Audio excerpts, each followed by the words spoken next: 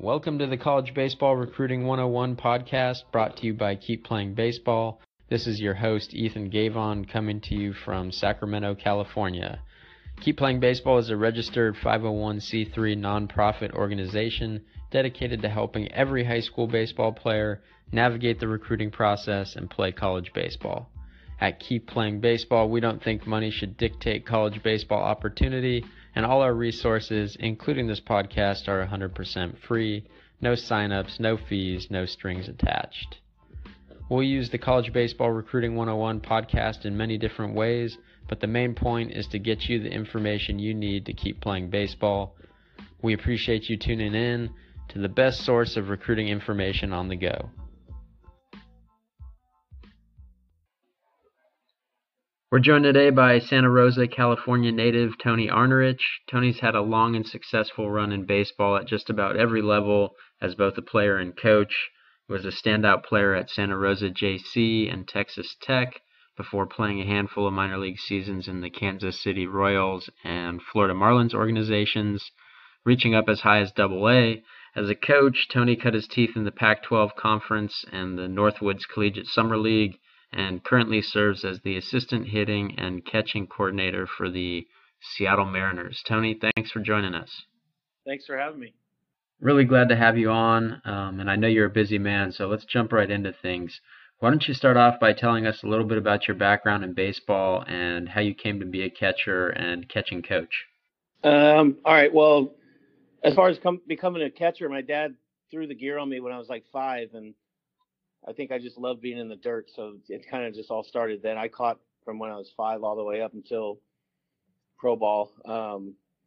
And so I just kind of gravitated to the position, loved the gear, and grew up in Santa Rosa, California, went to Santa Rosa JC, and then to Texas Tech for a year, and then signed with the Royals, played 3 years with them, and then 2 years at the Marlins, and then got into coaching in the Northwoods League, and then volunteering at Cal Berkeley for 2 years, and then became the hitting coach for 5 years, and then was in a private section for a couple of years, and then last year joined the Mariners as a catching coordinator, and then back this year as a catching coordinator and assistant hitting coordinator. And Santa Rosa is developing a little bit of a reputation as a baseball hotbed, and there's been some good catchers to come out of there, right?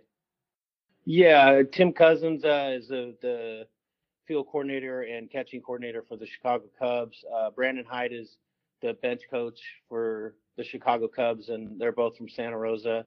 And then we actually have a couple other guys coaching in the major leagues. Joe Dillon is assistant hitting coach with the Washington Nationals, I believe, and then Jason Lane is assistant hitting coach for the Milwaukee Brewers at the big league level. So definitely had a lot of baseball people come out of there, and they're still coming out of there. If you look in the Pac-12, there's two kids from Sonoma County doing well with Andrew Vaughn at Cal and the kid down at Arizona State, Torkelson. Yeah. Yeah. So it's definitely, we pride ourselves in baseball, and we've had a lot of players come out of there, and it's a fun city to be around if you're a baseball player. Awesome. Well, we're definitely going to take advantage of our time with you today, pick your brain. What we want to talk about is, catching skills, how to develop catchers, how to evaluate catchers, and then also going to ask you to put your recruiting hat on a little bit and go back to your college days and give some advice to the kids who are trying to make it to the college level. A popular question for catching coaches is to have them rank kind of the most basic skills, so blocking, receiving, throwing, mentality, in order of importance. So do you have a ranking for those skills? Is there something that you stress more than the others? Well, on the physical side, obviously, we've seen in it's really been magnified the last few years is the receiving is a metric that can really change the game and can win games for you over a season, especially at the big league level.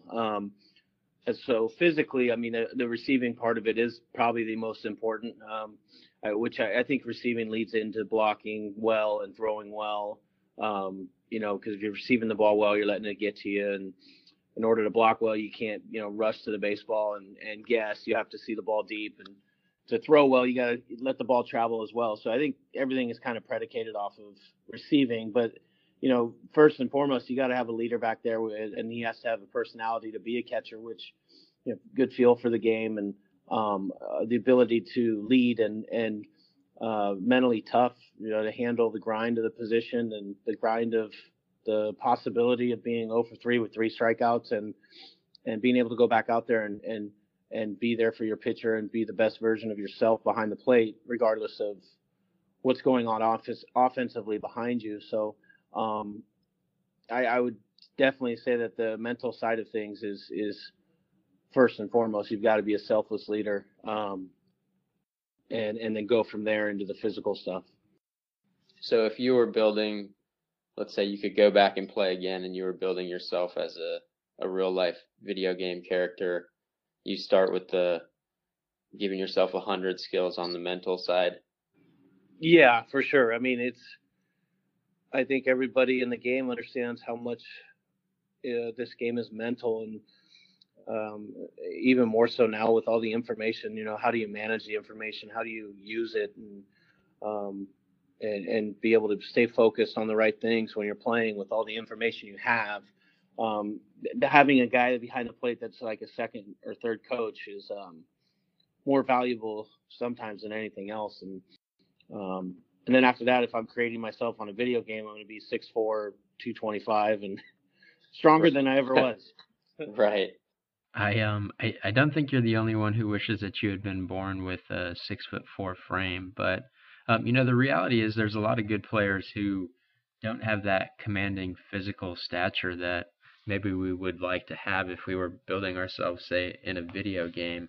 But one of the things that we want to do with this podcast, and one of the ways that we want to provide value to our listeners, is by giving them suggestions and tips about what they can do given their own limitations to continue to improve and give themselves a good chance to play college baseball. And so I'm hoping you can speak a little bit about, drills or areas of focus that a kid who doesn't have a lot of money to spend getting the newest gadget, or, can't afford to get his personal catching coach, what can he do to continue to progress as a catcher and improve so that he develops some of the skills that college coaches are looking to recruit in catchers? Well, I mean, I think any kid at a young age, if you have a tennis ball, a baseball, racquetball, lacrosse ball, and a wall, any of those in a wall, you can get yourself better. We actually have a thing that our guys do pregame off the wall, where they incorporate receiving, blocking, and then some footwork drills, and basically throwing the ball off the wall and receiving it and on the bounce, and then blocking it off the wall and then throwing it against the wall. It's really something. If you have a ball and go to a playground or somewhere, find a wall, you have the ability to get better. And then on the flip side of that, if you have someone to help you, I think just repetitions, is really important at a young age, to where I compare it to like ball handling in basketball. Like the more that we work on ball handling, the better we get at it. And sometimes we'll, have the basketball go around our leg and then the other leg. And in the game, we might not have to do that. But what that's doing is giving us, we're acquiring that skill to do what we want with the basketball. And when it comes to catching, the more that you receive the baseball and work on catching the baseball and not really, what it looks like, but just how many reps can I get in and keep acquiring that skill, and then take that into the game, and you're naturally just going to get better just because of the way it works. You're practicing what I call ball handling, and I always talk about, I love catchers that are cocky with the glove. They believe they can pocket up anything, and the only way to get better at it is to practice it. Just in terms of things that a kid can be looking for, I know you said that, first and foremost, the reps are important, but what are some small things that a kid can be focusing on in terms of moving his glove or his hand to the ball while he's receiving? I think, the target's important, keeping the target low, and if I let go of my glove, and it's going to go to the ground because of gravity, so working a little bit against gravity, working from down to up, and letting the ball travel. We don't want to stick it, so to speak. I guess would be a one way to describe it. Way out in front, like we're stronger with the glove if it's closer to us. So letting the ball travel to you, and then working the ball upward, on the low pitch, and then working it back to the zone from left to right and right to left, and just working everything back towards the zone. I think you'd be amazed, or I'm sure people notice this on TV, but the ultra slow motion that they have. I mean, those catchers in the big leagues are moving the ball a lot, and they're very good with the timing of their pockets, and to where it doesn't look like they're moving it a lot in real time, but when you slow it down, they are. So just being strong with the glove by letting the ball travel and working underneath it would be probably where you start. Love that. I love the idea of using wall ball as a way for guys to get better, cheap and super effective way to improve your ability. I want to flip the script a little bit. Let's look at an ideal situation, or maybe even what you guys are doing with the Mariners. In an ideal situation, what are some of the drills and tools that you like to use to train catchers? Well, I think, anything that we can get that is game-like or even harder than the game, we go by acquiring a skill and then challenging that skill and then testing it, and what that means is, let's make it harder than the game so that the game becomes easier. And machine work, I think, is, huge. The machines that are out there, the hack attack machines, the home plate machine, and there's many similar ones to those. One of the things we do with the home plate machine is we'll program 2 pitches. One's a curveball for a strike and one's a curveball for a ball, and you put it on random, and that's about as game-like as it gets. You don't know which one's coming, and if it's a strike, you're expected to receive it, and if it's in the dirt, you're expected to block it. And we could add more pitches where it's a block to the left side and block to the right side, but all off the same pitch. Right-handed slider, left-handed curveball, whatever it may be. And you get in there and you make it game-like. That's not necessarily where you would want to work on your technique, so to speak. It's more about working on the reaction, and hopefully that, the work you do, whether it's off the wall or slowing down the block by doing like roll blocks or pretty easy drills where you can work on your technique, and then you bring that technique in and you become where you're reacting to the pitch. So I would say any machine work, you can, if you go out there, you can receive 100 baseballs in probably 15 minutes. I mean, that's pretty valuable in accelerating your development as a catcher. Right.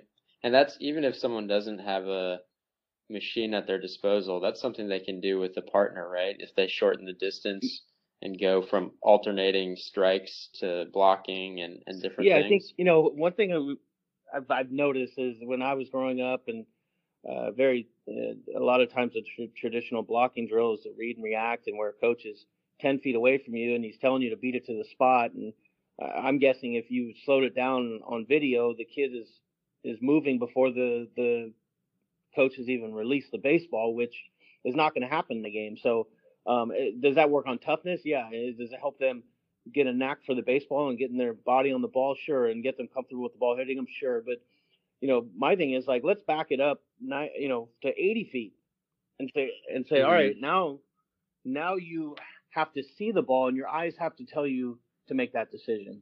So working the flip side of that, like, let's slow it down to where it's actually really easy, but at the same time, you're now training your brain to see something and then tell your body to go do it. So, and then speed it back up. So, constantly going from slow it down, speed it up, and then test it on the machine or test it off a coach from 60 feet and have them throw curveballs or whatever. I think, yeah, definitely. If you have a partner and you have a bucket of baseballs, I've always said, blocking, it's like a hockey goalie.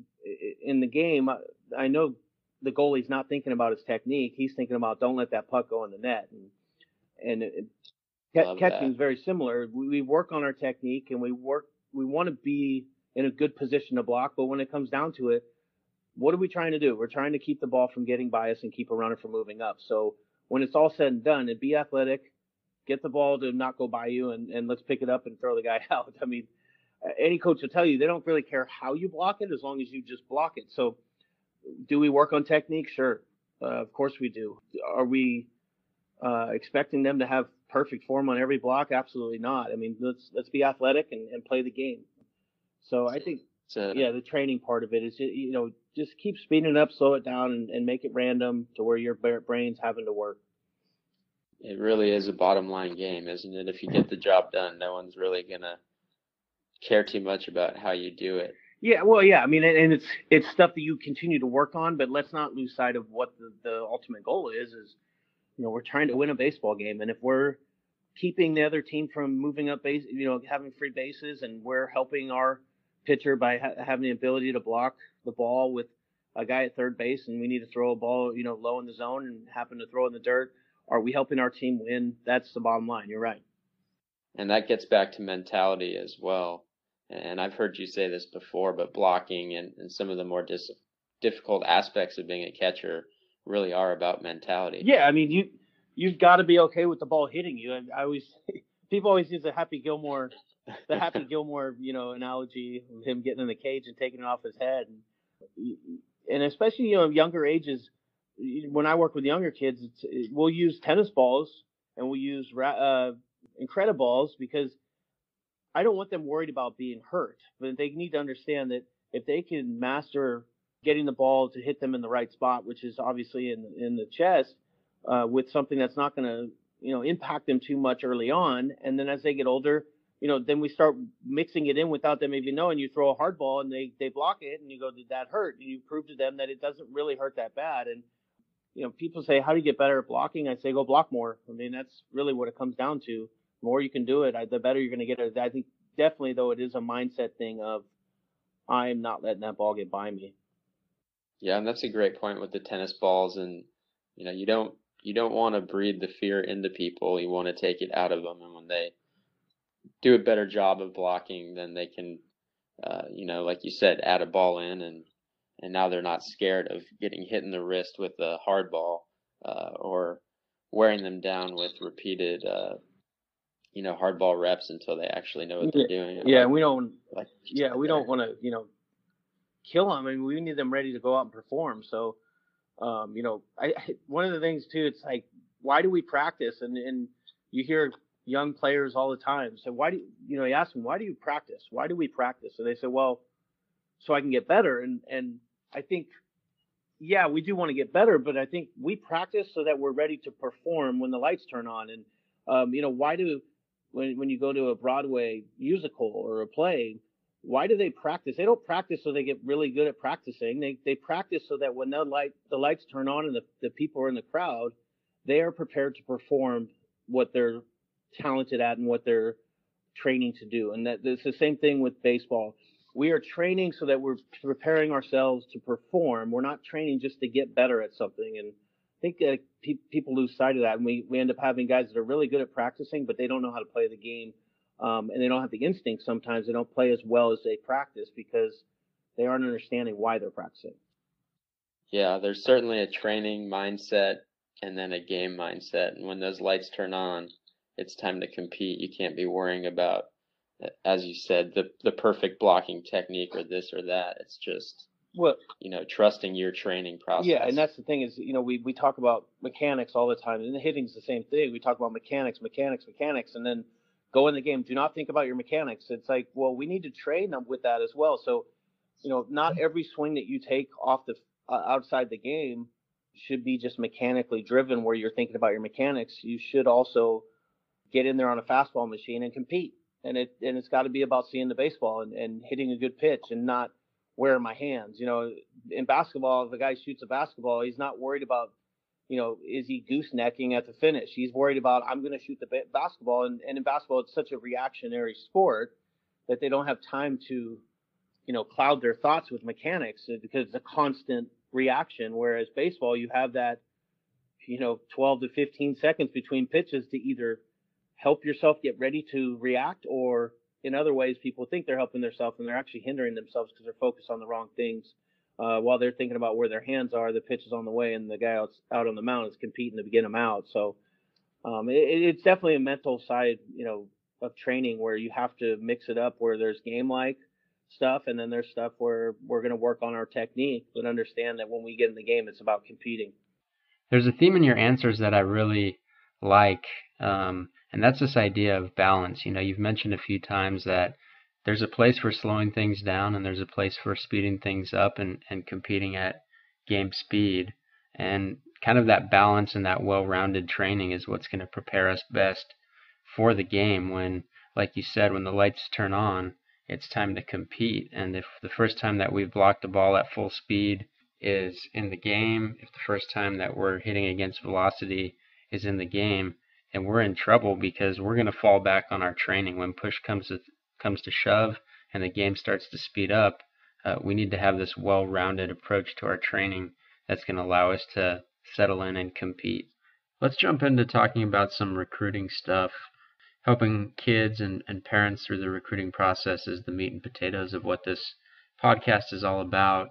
And obviously you've got tremendous experience as a college coach, having been to the College World Series, being a head coach in the Northwoods Collegiate Summer League. So let's put your recruiting hat on for a second and get your advice for high school baseball players looking to play at the next level. What are some of the things that you look for in kids when you're recruiting? I think baseball is such a unique sport. You want to see guys that stand out, and how do they stand out? It's about how they go about their business, how they play.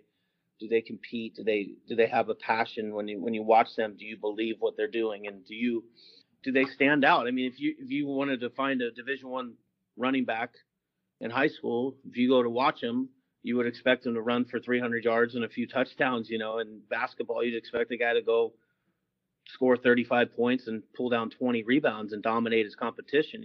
And that's kind of what you look for at the highest college level. Is you need guys that can dominate their competition, but then you also have to project and see, is this kid physically and mentally and baseball IQ wise down the road gonna be better than maybe he is now, and balance those two things out. So I mean, that's what I would look for. The physicality part is important, and sometimes that just comes down to your genes, and that we don't, it's not fair, but it is what it is, and it's part of it. Luckily, we've gotten a lot better at training the athlete and showing that things like velocity are things that you can gain through training. So that we've come a long way in that, but you're right, you are kind of stuck with what you have and you have to maximize that. Baseball is a little different in that respect than some other sports, because as a hitter, shy of, going 4 for 4 with 4 home runs, you can do everything right, hit the ball on the nose 4 times and not come away with anything to show for it. So as a recruiter, how do you balance, I guess, looking for those dominating results versus evaluating tools and skills? Well, I mean, I think one thing, Coach Esker actually at Stanford taught me was like, how hard can they swing without their head moving a lot, and how athletic are they with a baseball bat? And I've always looked for that. Like, is this, if the kid is max effort, his head's all over the place, and he's got some homers, yeah, okay, but then you get the kid who's loose and really good bat speed, and it comes easy, and you can see the athleticism in his swing and the adjustability of his barrel. He has a knack for getting the barrel on the baseball. Another thing I learned from Pat Shine, who's now at Cal, is when you go and recruit, he told me what he would do is he'd watch BP at these showcases or whatever he was at, and he would just tally up how many balls are barreled by a guy in BP, and at the end, he said most of the time what works out is the guy that barrels them up the most is usually the guy that everybody's after anyway. So it's just, finding those little ways to evaluate, and then also seeing how a kid reacts when he goes 0 for 4 and lines out 4 times and knows that people are watching him. I mean, that's important too. And so all of that goes into it. Yeah, it's a good point for recruits to know that sometimes it really is as simple as doing the things that you're supposed to do. And something as simple as tallying up hard hit balls really does tell you something. Yeah, for sure. And I mean, let's be honest, exit velocity is important. I mean, it's proven. And so the harder they hit it, the probably the more potential they have, but then it just comes down to also this game has not changed ever. It's the same game. And it's all about, can he get the pitch that he wants to hit? And when he does, can he do something with it? I mean, that's really what it comes down to. Absolutely, controlling the zone, and then when you get what you're looking for. Sure. doing some damage. We may be able to discuss it in different ways and use new terms or cycle back to terms that have fallen out of favor, but it is the same game. Every batted ball since the existence of baseball has had an exit velocity and a launch angle. So it's just a different way to relate what we're seeing. Let's move to a little bit more of the intangibles and character traits that you look for in kids that you recruited. Well, I think confidence is really important, and it's a fine line between you got to figure out whether they're fake confident or they actually are confident. And like I like Andrew Vaughn at Cal when we were recruiting him. It was like he just had this way about him where he had so much belief in himself, and but at the same time it wasn't a cocky belief, and it was just he knew that he was good and he believed that he can beat anybody, and you could see that by the way he spoke, the way he looked you in the eye when he talked to you, and just the body language. He never saw him get down. When you watch him play, he's always competing, and and then how do their teammates react to them? Are they guys that are talking in the dugout? Do they come over and pat somebody on the butt when something doesn't go right for them? Say, let's go, we need you. And those things, it's easy to say, make sure you do those things, but there's a look to it that you've got to find where it's genuine, and some, a lot of people are just born with it. It's just naturally who they were, and their parents raised them to be that way, I guess. And other players, like myself, I had two older brothers that kind of toughened me up when I was younger, and I had to learn because it was kind of sink or swim. They're older than me. They're going to kick my butt. It's something I need to figure out how to be good, which in turn probably made me mentally tougher. So, but just looking for that leader on the field and the guy that has that walk and that look to him, like I can't be beat. Right, and that authentic look. Exactly, right? Exactly. And for those listeners who don't know who Andrew Vaughn is, Andrew Vaughn's a sophomore first baseman for Cal Berkeley, who's tied the program record for home runs in a season, I believe, with 23. He's hitting, I believe, well over 400 last I checked, and is in the running for the Golden Spikes Award. So definitely a player that you want to model your game after. And you talked a little bit in that about, you didn't mention it by this word, but culture. I know that in the Mariners system with Andy McKay and Jerry Dipoto, they've made it pretty clear that culture is a big priority for the Mariners organization. And you got a chance to serve as a manager in the system for part of last year and see kind of what's going on firsthand. But what, in your opinion, makes for a successful team culture? Well, we talk about a few things in our organization, and we talk about doing the right thing, focus on the process, be a selfless person, and have fun. I mean, those four things. If you do those four things, you're going to probably be a good teammate, and teammates, if you have a bunch of people doing that on the same team, they're all going to work well together. And now you create this culture, based around those four main things. I mean, do the right thing. Everybody knows what the right thing to do for the most part. And then focus on your process. What have we worked on, and focus on what the process is, and don't get clouded by outside things, and then be a selfless person. I mean, I think the more that you make it about your teammates, the better everybody plays, and probably the better you play. So, I've heard before where someone says, being selfless can actually be considered selfish because it comes back to you sometimes tenfold, and you end up playing way better because you're not worried about yourself, and then having fun. I mean, I tweeted a video yesterday of John Andreoli got called up to the big leagues and got his first major league hit, and they're throwing the ball into the dugout, and Gene Segura, is acting like he's going to hit it and swings and misses. I mean, it's just little things like that. You got to enjoy the game, and and that's kind of what we base all of our teams off of. That's what we preach to them, and I think that's the best way to get results as well. So, it would be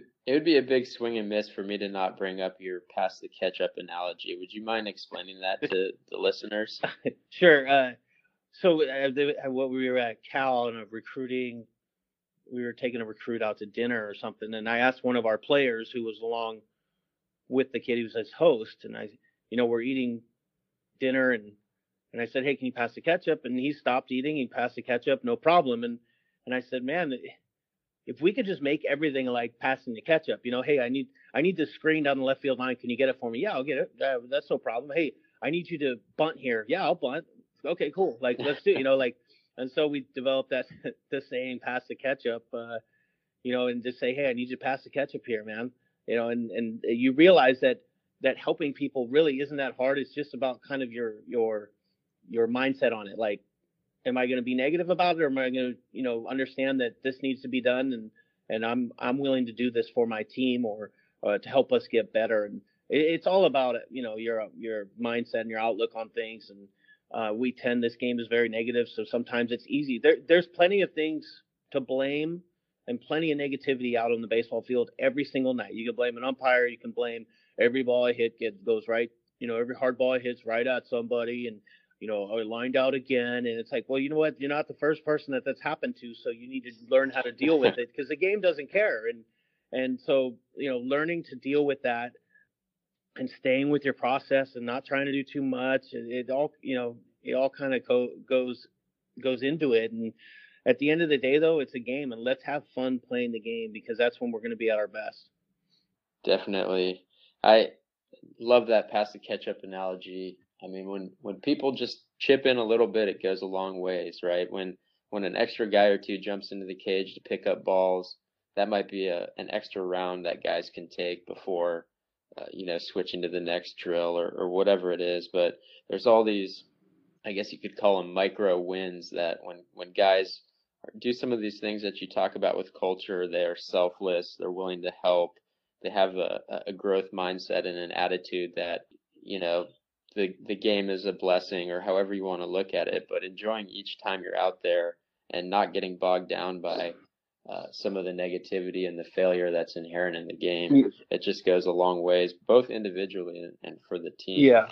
Well, it's funny. I've noticed over my time in baseball that good teammates pick up balls they didn't hit. I mean, it just, you see it all the time. Guys that pick up balls that someone else hit, and you look at it, that guy's a good teammate, and then, but it doesn't mean that you're just, it's all hunky dory and everybody's happy all the time. I mean, I love using analogies, and another analogy I like is if let's say, Ethan, you and I were going to play, or let's say a shortstop for us, and I was going to play video games with him, and we're on the same team. And let's say we're playing a, multiplayer game, and I'm not where he needs me to be. I guarantee you our shortstop, wherever level he's at, would be like, Tone, let's go. What are you doing? Get over here, get on my case. And at the end of the day, I'm not going to walk away from that video game and say, man, that guy was such a jerk to me when we played video games. You hear him yelling at me. And for me, it's the same thing out on the field. Like, if you need a guy to be backing up a base and he's not there, you need your pitcher to get over. It's okay to say, let's go, get over there.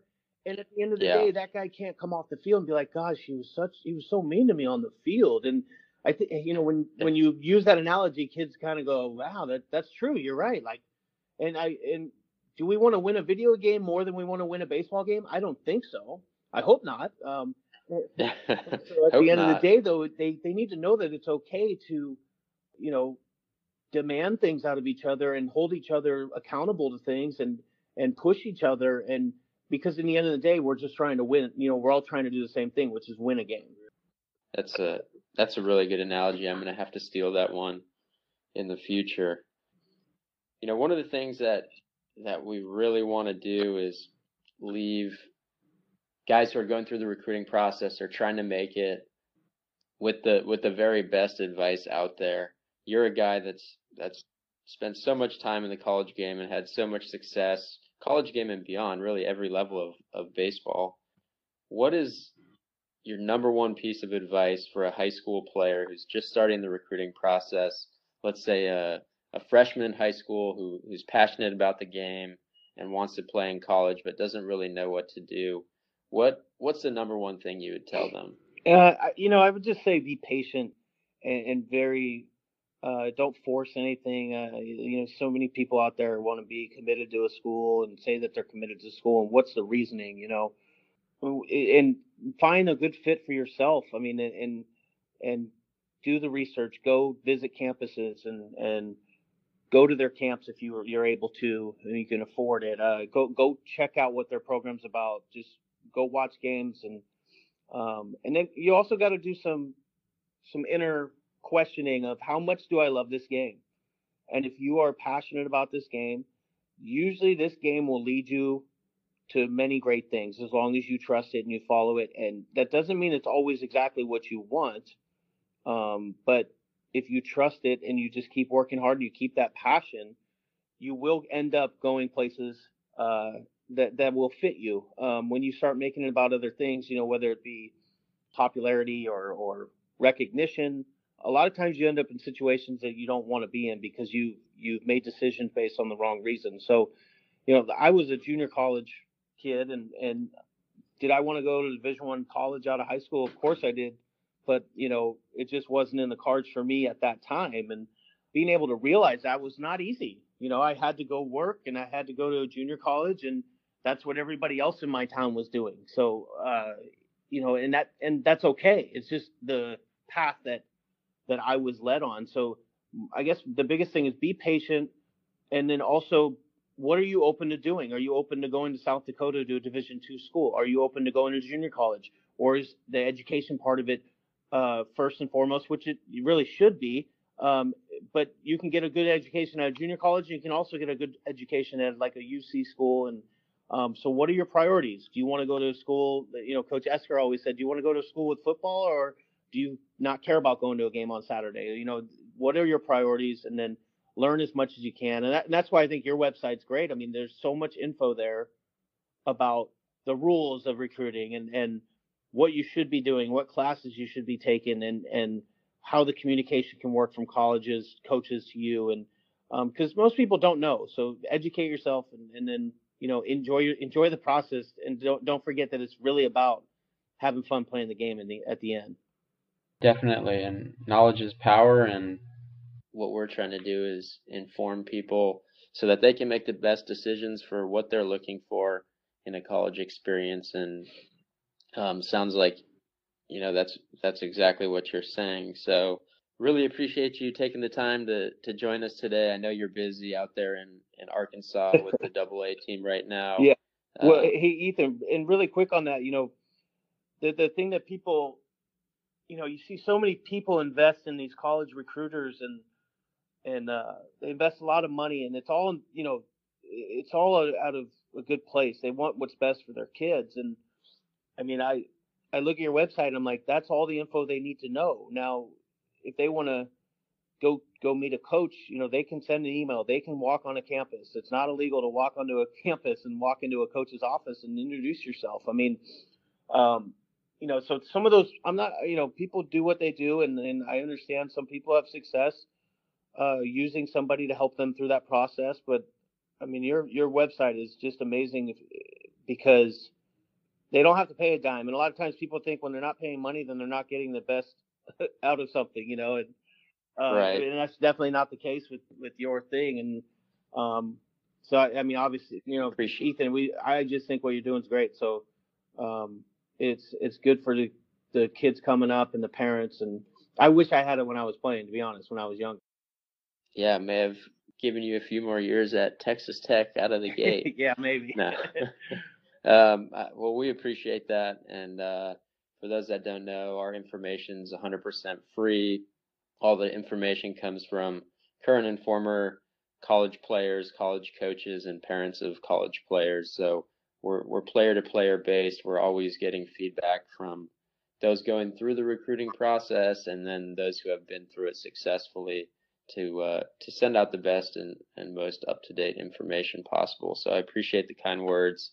And it's important for people to learn how to do things themselves, and that's what a lot of kids don't realize is the recruiting process is a learning experience in and of itself.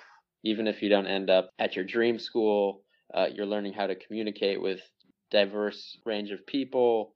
You're learning how to problem solve. You're learning how to overcome adversity. You're learning how to meet standards and plan. So there's a lot of things that are turning you into a leader, and things that will help you both on and off the field, and taking it upon yourself to get educated and go through the process yourself. But like I said, Tone, we want to let you go. Know you're busy. Good luck to you and the Mariners the rest of the year. Know you guys have some good things going, and appreciate you taking the time to join us today. Yeah, thanks, Ethan. Always good catching up and talking shop for sure. So thanks for having me. Thanks for tuning in to episode 1 of the College Baseball Recruiting 101 podcast, brought to you by Keep Playing Baseball. As always, if you need more information on the college baseball recruiting process or what it takes to play college baseball, you can find that for free on our website, www.keepplayingbaseball.org. You can also track us down on our social media accounts. That's Twitter @KeepPlayingBB, Facebook Keep Playing Baseball, and Instagram handle @KeepPlayingBaseball. That's it for this episode. We look forward to catching you next time. Until then, take care.